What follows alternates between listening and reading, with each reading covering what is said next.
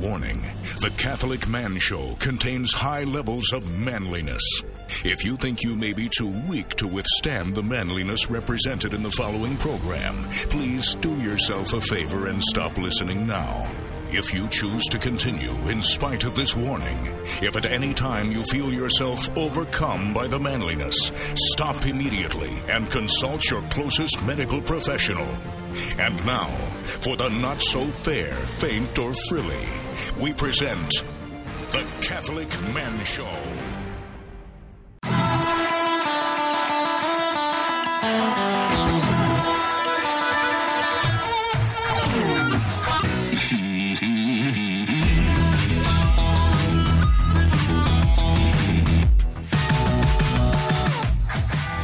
And welcome to the Catholic Man Show. We are on the Lord's team, the winning side.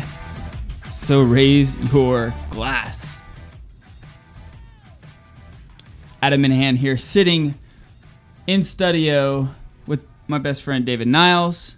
Present. We have Juan Posada on the keys. Present. And we have one of our favorite guests, Mr. Andrew Pudewa from IEW.com. Andrew, thanks so much for hanging out with us again this evening. It is a joy to be here. Absolutely. Is this number 3? It is. I was thinking about that on the way over. And it's an open invitation anytime that you want. I don't want to wear out my welcome. No, that's why I said on Pentecost Sunday. Sunday. Happy Pentecost. Yes. Birth of the third church. person of the Trinity, third episode appearance. Three guys all right, hanging guys, out. buckle in. It's going to be crazy. For a long time, that threeness. Yeah. I give it a 3 out of 3. High five. High 3. High 3. Maybe been the dumbest thing we've done. That could be really, yeah. I'm already pouring this. Good. I hope Very you don't good. mind. Yeah. One, I wish that you could have edited that out, but that's not the case because we are live. So if this is your first time tuning into the Catholic Man Show, welcome. We've actually received, Dave, I guess, maybe a 50% bump in listeners over the last time I checked the numbers. Yeah. To this time. Not sure why, but you know. Not sure, but so there's obviously new people tuning in, and we welcome you. I'm grateful for you tuning in. If this is your first time, we do 3 things every episode. We open, review, and enjoy a man beverage, which this evening will be a nice scotch.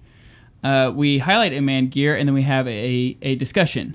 And we just try to have this atmosphere of guys hanging out outside by a campfire or, around a dinner table having meaningful discussions. That's our goal. Is that okay with you? I think you're reaching your goal if more people are tuning in. That's sans campfire. Yeah, sans campfire this evening. Well, it's the fire in the spirits. Yeah. There it is. Yeah, with the Holy Spirit. Holy Spirit, Pentecost. The Holy Spirit. Yes. So this evening we're going to have Spey Trutina aged in bourbon casks. Do you think you said that right, Trutina? I don't know. You're more of the... It's got a little accent or macron over the A. I don't know if that means you would accent that syllable or not. Trutina? Trutina. Yeah, and it's we're talking about Gaelic pronunciations here, so remember, they don't make sense. No, then I'd have no clue. Yeah. So, like I said, it's a limit, or I didn't say this, it's a limited release. 18,000 bottles were made. So the brand is Spey? Spey. Is it a Speyside? It is a... I would expect something called Spey to be a Speyside. I believe so. It is single malt, so it's not a blend, but I do believe it's considered a Speyside. Yes, Speyside from Speyside's distillery. S-P-E-Y. S-P-E-Y, yeah. Yes. So it's very similar to Highland scotches. Speyside and Highland carry very similar notes, but let's cheers and we'll discuss. We're on the Lord's team. The winning side. So raise your glass. While you guys are nosing and tasting, I'm getting maybe some wheat on the nose. Yes. I'll read the tasting notes and maybe it'll enhance your drinking experience. That's good. On the nose, it says chocolate cheesecake, candied orange, and fresh barley. The barley. I said wheat. You did. That's basically the same thing. There is a citrusiness. Yes. Yeah. On the palate, it says almonds, buttered bread, orchard blossoms. It's crisp and refreshing. I think the people who write this have to be very good with words. Attaching words to things that aren't wordy. Yeah. So we just had, I was telling you about this guy, Thomas Baldonado. He's the hand-rolling cigar guy. Tomas. Yes, I'm sorry, Tomas.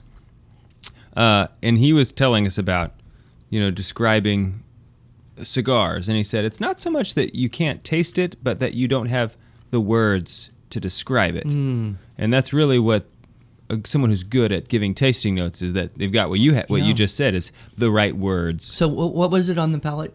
Say that again. Almonds, buttered bread, orchard blossoms, and it's crisp and refreshing. And then on the finish, it's a medium length with notes of sugared peels. Sugared peels? What kind of peels? Probably orange peels. Orange peels, yeah.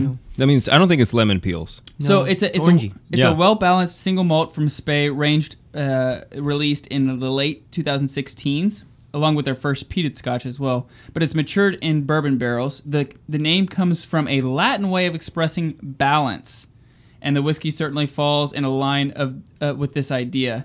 There's only a release of... Spey is Latin for balance? Or Trutina. Oh. And like I said, there's a release of 18,000 bottles. So Trutina could be connected with truth. There you go. That would be a stretch. Oh, this isn't a dictionary, is it? Oh, it's a Latin grammar. Yeah, we need a Latin. I think I have one. Dictionary. I have one somewhere. I used to have one back when I took Latin in high school. But we can believe the we can believe the notes. Yeah. The tasting notes. Mm-hmm. So it's a very light colored for Scotch. It's very light colored. It's almost like, it reminds me of Ardbeg's color. Yes.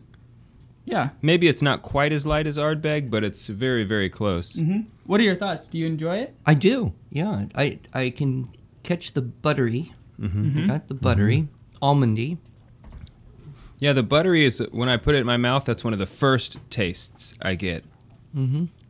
Is that nice, rich butter.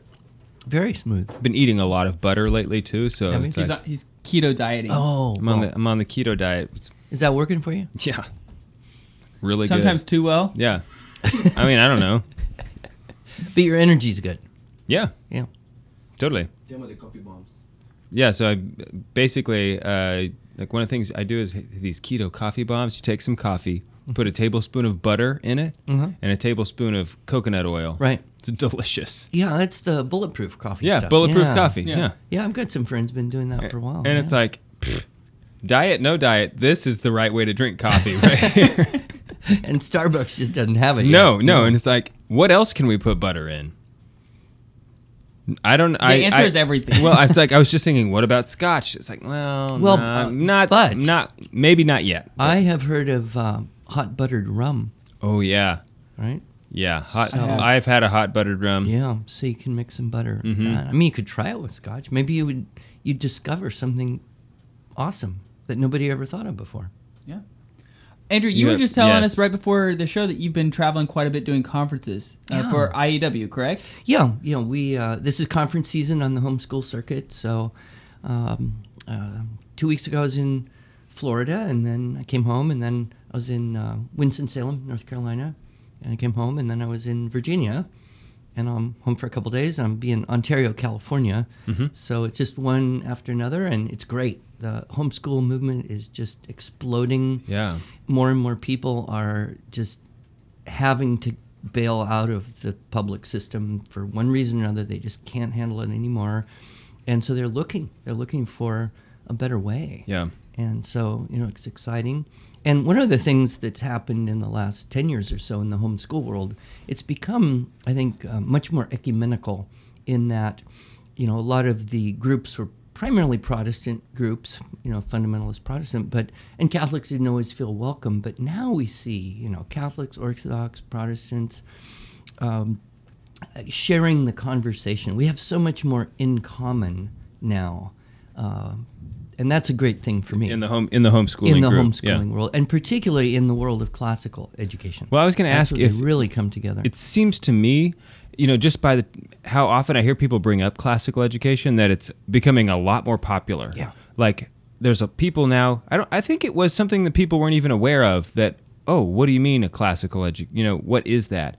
And now it's on the radar of all these people, and so it's becoming more popular. Is that right? Homeschools, of course, the the kind of Reformed Christian schools kind of got it going first, I guess. But the Catholic schools are starting now to want to reclaim their tradition, because they're looking at it saying, if we're just a public school warmed over with a Catholic name, What are we doing here? who's going to pay for that? Right. Who's going Right. to go out of the way? Yeah. And sadly, in the last 20 years, over 1,200 Catholic schools in the U.S. have closed. And a like number of charter schools have opened. So I spoke with Bishop Ricken in Green Bay earlier this year, and I said, just give me 5 minutes to talk to the whole U.S. Conference of Catholic Bishops. Just 5 minutes. That's all I want. And I'll tell them what they need to hear, which is really the Catholic schools need to recapture their Catholicity. They need to recapture their Yes. classical tradition. That's what people want. And we see where that is happening, the growth, the Catholic schools thriving, and where they're, buying the Common Core state standard stuff, just like the public schools. People are just leaving. So, To me, that's just a sign that the person in charge is just really unaware of the problems with, they don't, I hate to say this, not being an education professional, but it just seems like they don't get it.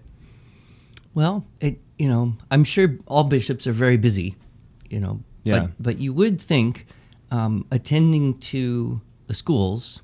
Well, I mean, the principals of the schools who are, really more probably directly implementing the education curriculum. Right. Yeah. And the other thing that's happening with homeschool conferences is you'll find people drinking whiskey and smoking cigars. That never happened 20 years ago. We're here with Andrew Pudewa. This is the Catholic Man Show. We'll be right back.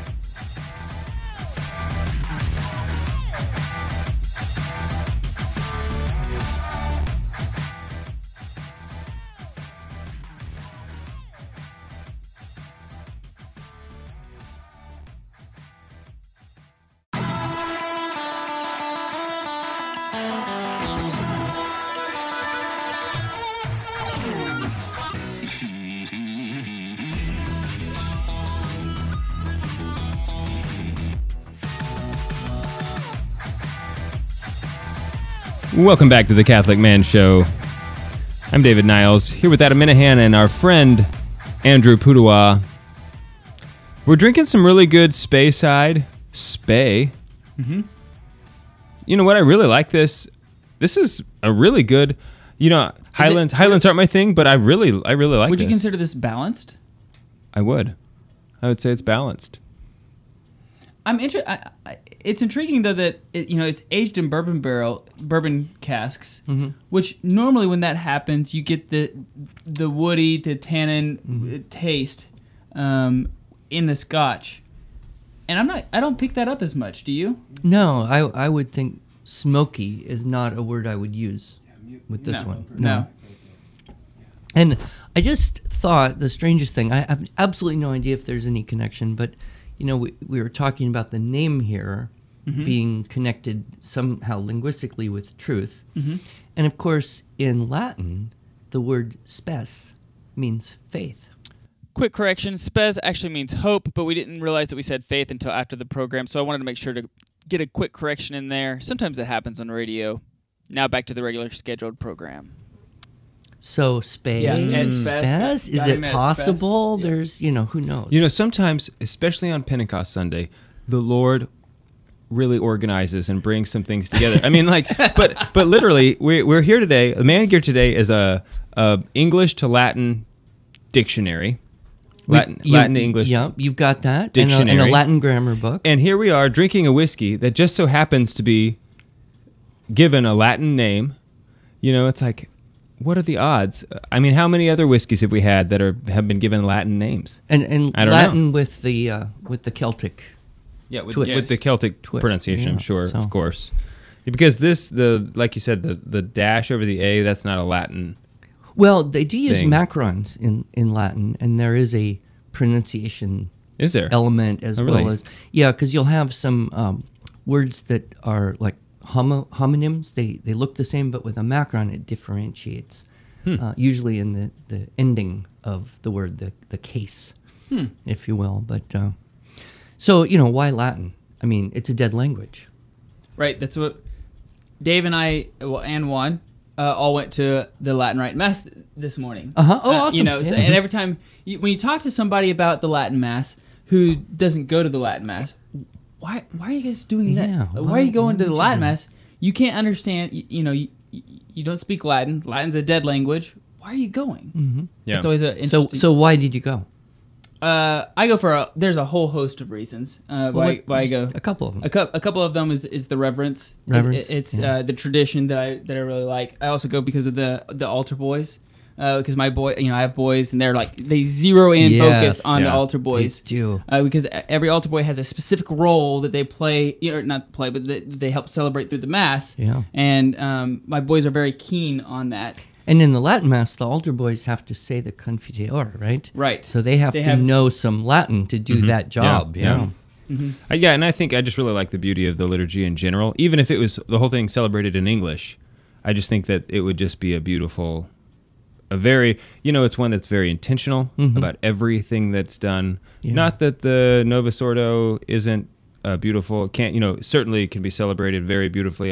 It's not always done that way, but Well, and it's very old. I mean, very old. The Tridentine Latin Mass hasn't changed for a very long time, Yeah. so it's stable.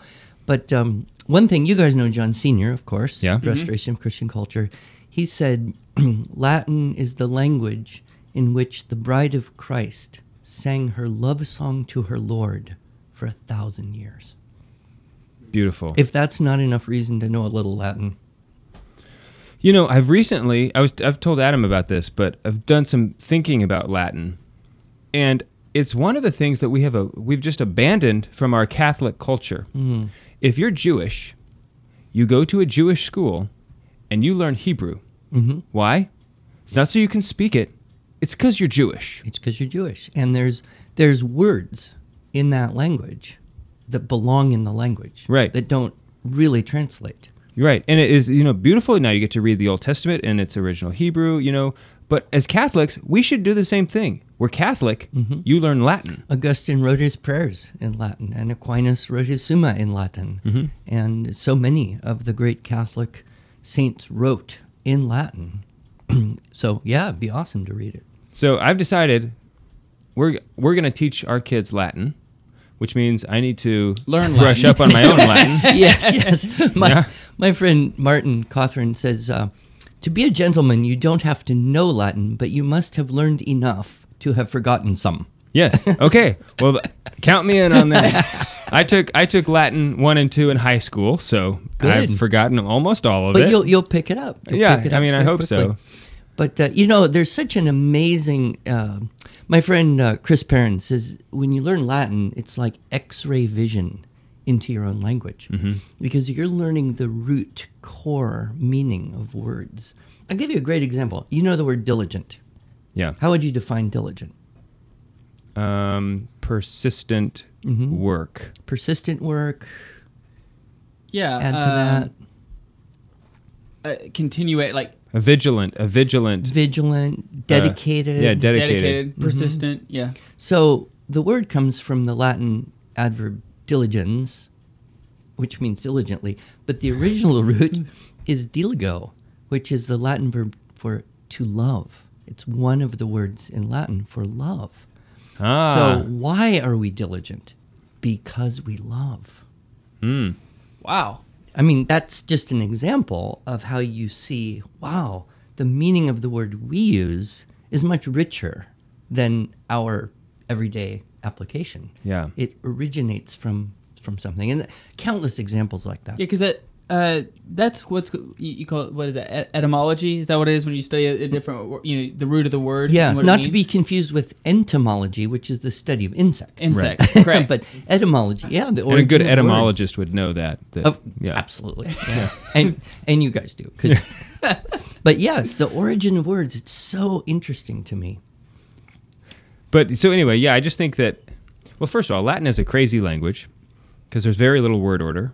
So you can, for the most part, take words and mix them up into different orders, and it means the same thing. You could say it's almost, rather than crazy, acrobatic. Yeah. And gave the great Latin poets all sorts of options. That's what I was that just the going to say. English poets didn't necessarily If you need to have. rhyme a word, you can mix the words around. It's like, well, this is the word that I'll just put it at the end. Yeah, Yeah, for the right timbre and verse. Yeah. So why do we need a Latin or English to Latin dictionary? Well, one thing is if you were studying something, let's say you were studying for a physical PT trainer Okay. job, right? Right. And you had to take a course and then you had to take a test. Well, you're studying anatomy. Well, okay, what do you learn? You learn Yeah. all the parts of the body.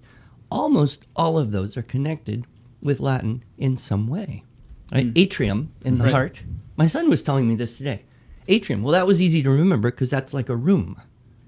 Right? Atrium. Yeah. Atrium in Latin. So if you make the connection, it helps with your understanding. Over 60% of English words of 3 syllables or more are derived from the Latin. So having a little Latin dictionary handy. Of course, now, not a lot of people carry around books, but I've got an awesome Latin dictionary app. So You do? Yeah. What is it? Yeah. Let's- Because Yeah, I pull it up. used to trust Google Translate No. until a monk at Clear Creek exposed my ignorance, and Yeah. Well, this particular one is called SPQR, which of course is the Senatus Populusque Romanus, the voice of the people is the voice of Rome. yeah. And it will go from Latin to English, English to Latin. It gives you a parser. And so if you see a word in English that you think is derived from Latin, you can type in the English word and look and see if there's an origin connection. What And does then it you can- say Does for it cheers? wait? Does it? Yeah. Does it For cheers? Yeah. Yeah. Does it Oh, I don't- translate or I does don't- it just? You want to know cheers? Yeah. Yes. And if it says Eubentium, I don't think it's giving me anything for that. Must be defective. okay, so it's Yeah, it's that one right there. SPQR. Yeah, what do you get? well. What do you think? I was just It's probably- Google Translate said it was Eubentium, and so we used to say Eubentium Jesu is like cheers to Jesus. Uh-huh. Until we went to Clear Creek, and he- then and he was between like, one of "That the makes no segments, sense." he just Makes no starts. sense. This monk, Brother Nesbitt, starts cracking up. He's like, "Just so you know, Eubentium is totally nonsensical. It doesn't mean anything." And it's Yeah, like, well, you what? probably need something like "Let's drink," Right, yeah, or- so To Didemus Jesus. or Yeah, something. Yeah, to like you, that, yeah. But anyway, that that little app is handy, and if you have kids and you're going to start teaching them Latin, there's so many good materials available to start in a very gentle way. You're talking to me earlier about your children memorizing poems in scripture. Yeah. So you can actually get like Latin prayers and do that as well. Yeah. You can do the Laudate has a whole section for Latin. The Laudate app. just simply, the Our Father and the Hail Mary and the table blessing. That's easy to integrate into just daily life with young children. Yeah. Yeah, but knowing Latin is important. I mean, it used to be more important, but so that you could know the Mass, so that the words that the priest says are not just gibberish to you, so that you can align the movements of your heart with the movements of the priest. The prayer he's saying can become your own, and that way you can internalize just the beauty and the offering that the priest is making on your behalf. You can really make yourself a part of that offering. And, it was interesting. When I moved here, I was convicted that I needed to teach Latin to the kids out in Clear Creek, including my 2 youngest. And as I learned it, I was able to see and understand more and more in the Missal every week. It was like, now I know why There it that is the way it is. Yeah. It's so exciting. Yes. So when we get back, we're going to talk about the 7 liberal The 7 liberal arts. arts. Yeah. Yeah. Yeah. All right. We'll be right back.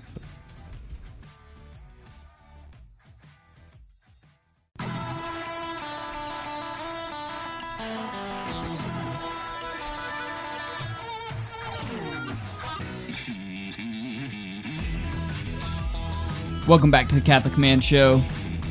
Make sure to subscribe to our YouTube channel. We upload all of our episodes on YouTube. You'll catch in-between segments. We upload the whole video up onto YouTube, so you'll be able to catch in-between conversations. You'll get a chance to hear Juan's story that he told in between segments, which is a can't miss. Always, Juan's stories are can't miss. Yeah. So be sure to subscribe to our YouTube channel. Also, if you enjoy the Catholic Man Show and are enjoying us having guests in studio, we would really appreciate your support. Even $4 a month goes a long way, because if everybody was donating $4 a month to the Catholic Man Show, we'd be able to continue doing we'd be able to do a whole lot. Tons of stuff. And $4, that is nothing. Just $4. That's not much. So you can go to patreon.com/thecatholicmanshow, and you get a whole host of gifts and thank you gifts and Facebook stuff, but just go there and you'll be able to find out more about that. Patreon.com/thecatholicmanshow. Help us get to where we can launch the wine. Yes, we're really close to watching. We have our own wine. Really? It's well, it's not yet, but I mean, it's been made. Our blend has been made. Mm-hmm. It's a red blend aged in. Better be red. In a red blend aged in Buffalo Trace bourbon barrels. Oh. So I want to get on the list. Yeah. So I'm really excited about it. You can also do what Matthew Siri has done, a good friend of ours that we met at the E6 Men's Conference when we were there. He went and he gives $25 a month is the friend tier, so the highest tier that we have. So thank you, Matthew. Okay, let's jump into the topic. Okay, so we're talking today about the 7 liberal arts. I must confess, Andrew, that you're going to have to tell me what they are. Well, it's a hilarious thing when you start talking to random people about liberal arts.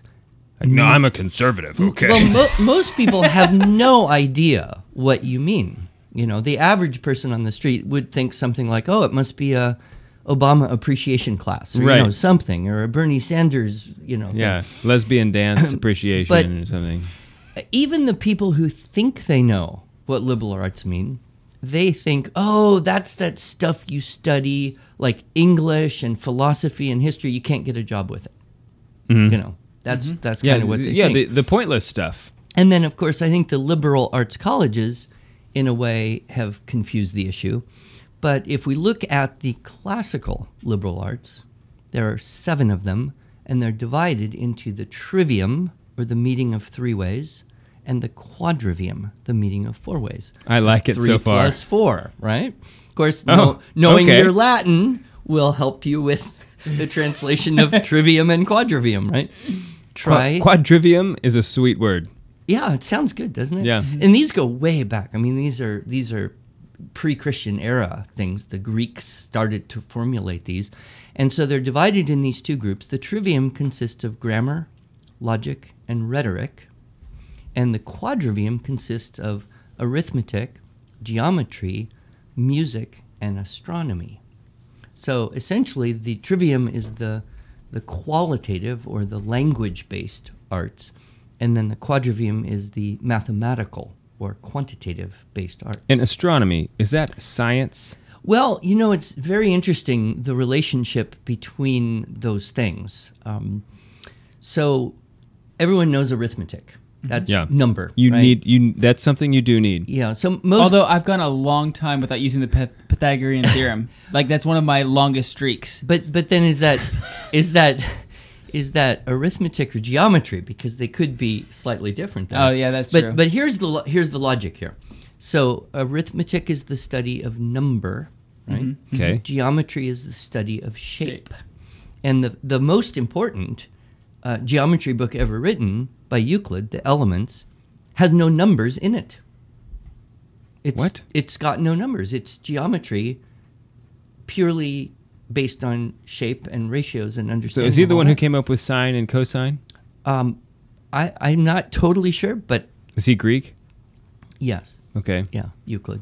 Yeah, and Pythagoras, he was Greek, obviously. Yeah, those guys are totally Greek. But so... you can smell the olives in their name. So then music is the study, or harmonics, you might... one of my friends, Andrew Kern, likes the term harmonics rather than music. But that's the study of number in motion. And then astronomy is the study of shape in motion. And so that's the relationship between those. So astronomy is not stars. Well, it's. I mean, it is stars, but it's not just stars. It's kind of like this. It could have been Pythagoras. It could have been someone else. But they noted that different blacksmiths' hammers would give different pitches based on the size of the hammer. And this came to the study of vibration and number and pitch. So one of the very cool things, and I don't know if you know this about me, but my first career was violin teacher. I did not know this. Yeah, so before I got into this weird business of running around teaching writing seminars, I was a full-time Suzuki violin and kinder music teacher. No kidding. So one of the coolest things about music, it's mathematical because you've got rhythm, right? Whole notes, half notes, Yeah. double dotted 64th notes, right? It's all mathematical. Right. And the intervals, we even use numbers. So you have a minor third, a major third, a perfect fourth, perfect fifth. Yeah. But the pitches themselves are mathematical. So have you ever been to an orchestra concert? I have one. Well, okay. Yeah. So One. usually, if you go to an orchestra concert, usually the concert master, concert mistress comes out. They point to the oboe, and the oboe plays a note, something like that, right? Yeah. And then the violins start tuning to that note, and then the cellos start tuning. Well, that note in the West is generally A440. The number means the number of vibrations per second that is creating that note. Now, here's what's awesome.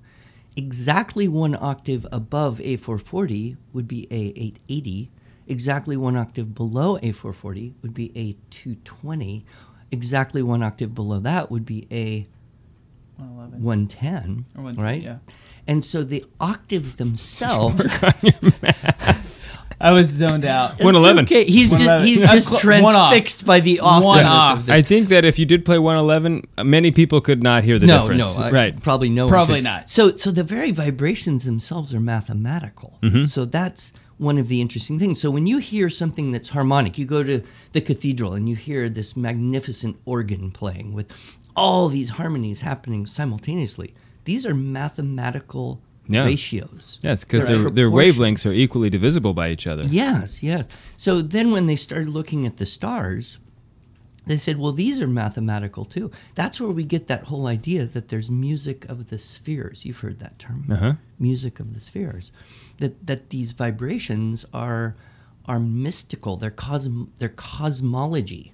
And so this whole study is something that the ancient people, had time to do. We're very practical. We learn math so we can do STEM subjects, so we can have technology, so we can become rich and comfortable. But the ancients were studying the quadrivium because of the beauty of the relationships. Think about how much better you would study it if that's how much more diligently you would study if you're doing it for because of the beauty. You just reminded me of another Latin word. So you know the word study and Yes. studio. Mm-hmm. So in Latin, studio means zeal. Zeal. You're supposed to have zeal. Here's another word one. School comes from the Greek schola, meaning leisure. So you have zeal in leisure. You study in school. I don't think most kids today, or we... I did not connect that. No, we wouldn't. But I'm going to go to school for just some nice relaxation, some nice leisure. But it was leisure because, see, this gets us back to the idea of liberal arts. So why do we use the word liberal? Well, it's been hijacked by progressives. Yeah. But it really is connected with what other words? Liberty, library, right? Liber, bark, book, right? Why? Because there were different classifications of arts. There were the arts of service, the servile arts, right? Arts of service. There were practical arts, things like blacksmithing and medicine. And then there were the liberal arts. Those were the arts that free men and women would study so that they would retain their intellectual and hopefully spiritual and physical freedom. So one reason we want to be well educated and study the liberal arts and become better and better at doing them is so that we are educated and free. Thomas Jefferson said, a people who hopes to be uneducated and free is hoping for something that never has been and never will be. So that liberal, has a much greater meaning. Yeah, because that person is doomed to be a servant. Well, and there's nothing someone. wrong with the arts of service, right? No. But the idea of being educated means you can be self-governing, right? And if you're self-governing, then you don't need people to tell you what to do all the time. Which is sort of like the virtuous life. The man who has virtue can also now be self-governing because he has disciplined himself. And Yeah. so it's sort of like the virtue of the mind almost. Right. And one of my friends, Andrew Kern, he will often define classical education as the cultivation of wisdom and virtue. By nourishing the soul on the good, the true, and the beautiful, and practicing the liberal arts, he calls them the liberating arts. Yeah. And, back to your definition about education, forming the appetites to desire the true, the good, and the beautiful. If you are educated in that way, how much easier would it be to grow in virtue if your appetites have already been formed to desire that which is virtuous? What an advantage you would have in life. What a huge advantage your kids are going to have. I sure hope so. I'm going to ruin it. Oh, I'm confident. You guys are awesome. Okay, we're here with Andrew Pudewa. Go check out IEW.com. That is Andrew Pudewa's. Well, what do you call it, Andrew? It's our company's your website. company, your whole company. Our Okay. company is Institute for Excellence in Writing, IEW.com. Yeah. Okay, we'll be right back.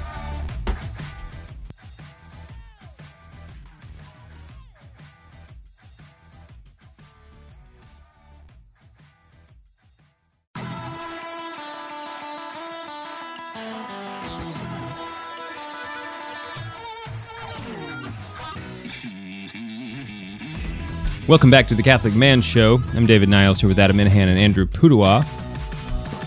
Owner, president, director of IEW? Founder. Yeah, any of those. Grand Poobah. Grand Pudewa. Ooh, nice. I like it. I don't, but... You need a new name tag, sir. Maybe. Okay. He said, I don't. I know some of your underlings. I will have them get on that. That could be crisis, but... People who may or may not have access to your official logo, whatever that may be. Okay, we'll see what happens. He's not too concerned. I have veto power over everything. Yeah, he's not too concerned. Christmas gift. I'm just saying. All right. Anyway, our friend Juan Posado is asking this question at the break about the difference, grammar, a modern understanding of grammar versus the classic liberal arts understanding of grammar. Today, grammar is like if you've learned grammar, you're done. Mm-hmm. Where I believe in the older understanding, grammar was the beginning. Yeah. Well, it goes back actually to the word arts. We say liberal arts. Okay. And so, as opposed to science, so arts and science. And of course, there's integration there, but arts comes from artes, which means something you do. Science comes from scio, which means to know. Yeah. So you think of an art as something more similar to painting or playing music or dance or a skill that you keep developing. You don't just say, okay, I'm a fully perfected violinist. I mean, nobody does that. Yeah. It's a path you step on, and you can study it more rigorously, and you practice, and you get better and better and better. We have some grammar materials, quite honestly, that we publish, which are very sophisticated. I mean, a kid who finishes our level 6 Fix-It probably has greater facility with speed and accuracy and understanding and identifying things than probably 99.99999% of English-speaking people on Earth. I mean, it is Sweet. a very advanced grammar program, but do you need that, right, to get by? Well, obviously not. No. But so we look at, and Juan said, you say, okay, I learned grammar, I'm done. Rather than I practice grammar every day, and I keep getting better my whole life long. I learn things very often about English grammar, and I've been pushing this thing for 25 years, honestly. So we think about that. How about logic, right? Well, grammar is the foundation. It makes logic possible. So if you want to have a syllogism for logic, you've got to have premises. To have a premise, you have to have a subject and a predicate. I mean, grammar is what actually gives structure to language, and consistent understanding and accuracy of grammar allows for consistent understanding and accurate communication. That then allows for logic and the whole practice of logic, which is an art. You can study it forever, honestly. Yeah. And then, of course, if you have good grammar and good logic, rhetoric is possible. Right, because we think grammar is syntax, the syntax of a sentence. The comma is in the right spot, that kind of thing. But isn't it more than that? It's like choosing, is this the best word? Is there a better? Is that part of grammar from a more historic standpoint? Well, it's deeper than that. It's like having X-ray vision into a sentence, right? So take something hard to read. Something by Shakespeare, or something a little less hard but still challenging for the modern reader. Nathaniel Hawthorne. I'm reading a book by Hawthorne right now. Edgar Allan Poe. People who wrote in that era, they wrote very complex sentences, right? And to parse the sentence, you have to have a knowledge of the grammar of the thing in order to have the comprehension. There's a really interesting book. I will get you a copy. It's called The War Against Grammar by David Mulroy. He's a professor of classics at the University of Wisconsin, and noticed over a couple decades of his teaching there that his students seem less and less able to understand just the literal meaning of the text. And he wondered, why is it getting worse? Why are these kids not able to just understand what they're reading? So he tried a little experiment, and he put the first sentence of the Declaration of Independence on a quiz, right? And gave 2 bonus extra credit questions. Number 1, do you recognize this? And number 2, what does it mean? In your own words, paraphrase. Well, he found that fewer than half of his students recognized it at all. And fewer than 1/3 had any idea what it meant. And he actually, in the book, gives some examples of their paraphrasing, which is it's tragically hilarious because it completely missed the point. Well, why? Why? Well, if you read the sentence, it's got all sorts of dependent clauses, and the main clause is the very last one, and that's where the subject exists. If you can't parse that thing, you can't understand the complex thought. Yeah. Kind of like Latin. Kind of like Latin, yeah. Yeah. So let me ask you this, because the trivium. We talked about the quadrivium. Right. Of the 7, what do you think is missing the most today? Well, it's hard to deconstruct arithmetic, although calculators in classrooms have been doing a pretty good job of helping with that. Geometry is still pretty intact and respected. It's very hard to deconstruct things like music, and we teach the sciences. Grammar definitely has taken a back seat, but I think probably the weakest point in the education of modern American children is logic. Yeah, that's what I was going to say, logic or rhetoric. Yeah. But you can't have good rhetoric if you don't have good logic. No, you can't. And the word rhetoric in the popular sphere only has negative connotation. If you can you have good rhetoric if you don't? Because you can make a really bad logical statement, that's not logical, but it sounds good. But is that good rhetoric? Is that good rhetoric? Well, let's say you can have successful rhetoric, and get elected president, right, without having strong good rhetoric and good logic. Andrew, Trump has all the best words. Yes, but I'm not picking on any particular president. Right, but it's interesting if you. That's just really funny. If you look at rhetoric, there's the ethos, pathos, and logos. You've heard that. Yeah. So the ethos is the integrity of the person and the message, the credibility of the person, and then the logos is the logical structure, the organization of ideas. Does that make sense? Do people easily detect fallacies, or is it free from fallacies? And then the pathos is the connection with the audience.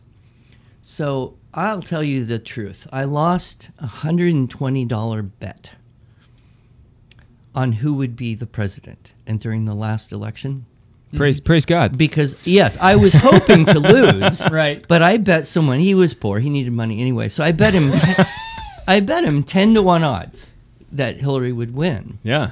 And when Trump won, I said, how did you know? He goes, well, don't bet against Plato, because there's an understanding there. So you think about who's been present. Go all the way back to Clinton, right? It's the pathos. I feel your pain, right? And go back to Obama, hope and change, right? And that's what Trump had, was this pathos. Let's make America great again. Yeah. He didn't have much of a plan. Well, and also Hillary had almost none of that. No, and they both lacked the ethos, so that was a push.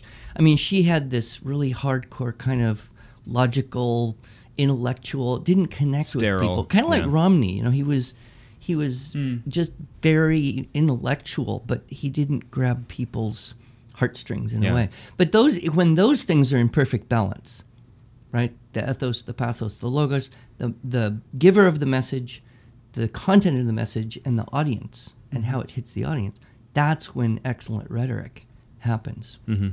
So one of the reasons why I want to homeschool my boys, or my kids in general, is because I didn't receive the logic and rhetoric, growing up, and it's like I realize now how important that is. Mm-hmm. So as dads, what are your suggestions to start learning more about it? How do we teach that to our kids? How do we pass that down? Well, it's pretty easy to find texts now, thanks to the revival of classical education happening. Yeah. It's pretty easy to find different texts that teach logic. Memoria Press has Traditional Logic 1, 2, and Aristotle's Rhetoric. Classical Academic Press has Argument Builder and Art of Argument. Even a book like The Fallacy Detective you can start with, and you start learning, some of the basic fallacies, and then you can get into the actual material logic of it. Why are those fallacies? Mm-hmm. So, but like anything, Adam, the best way to learn it is just teach it, right? So when your kids are hitting that age, what age do you think would be good?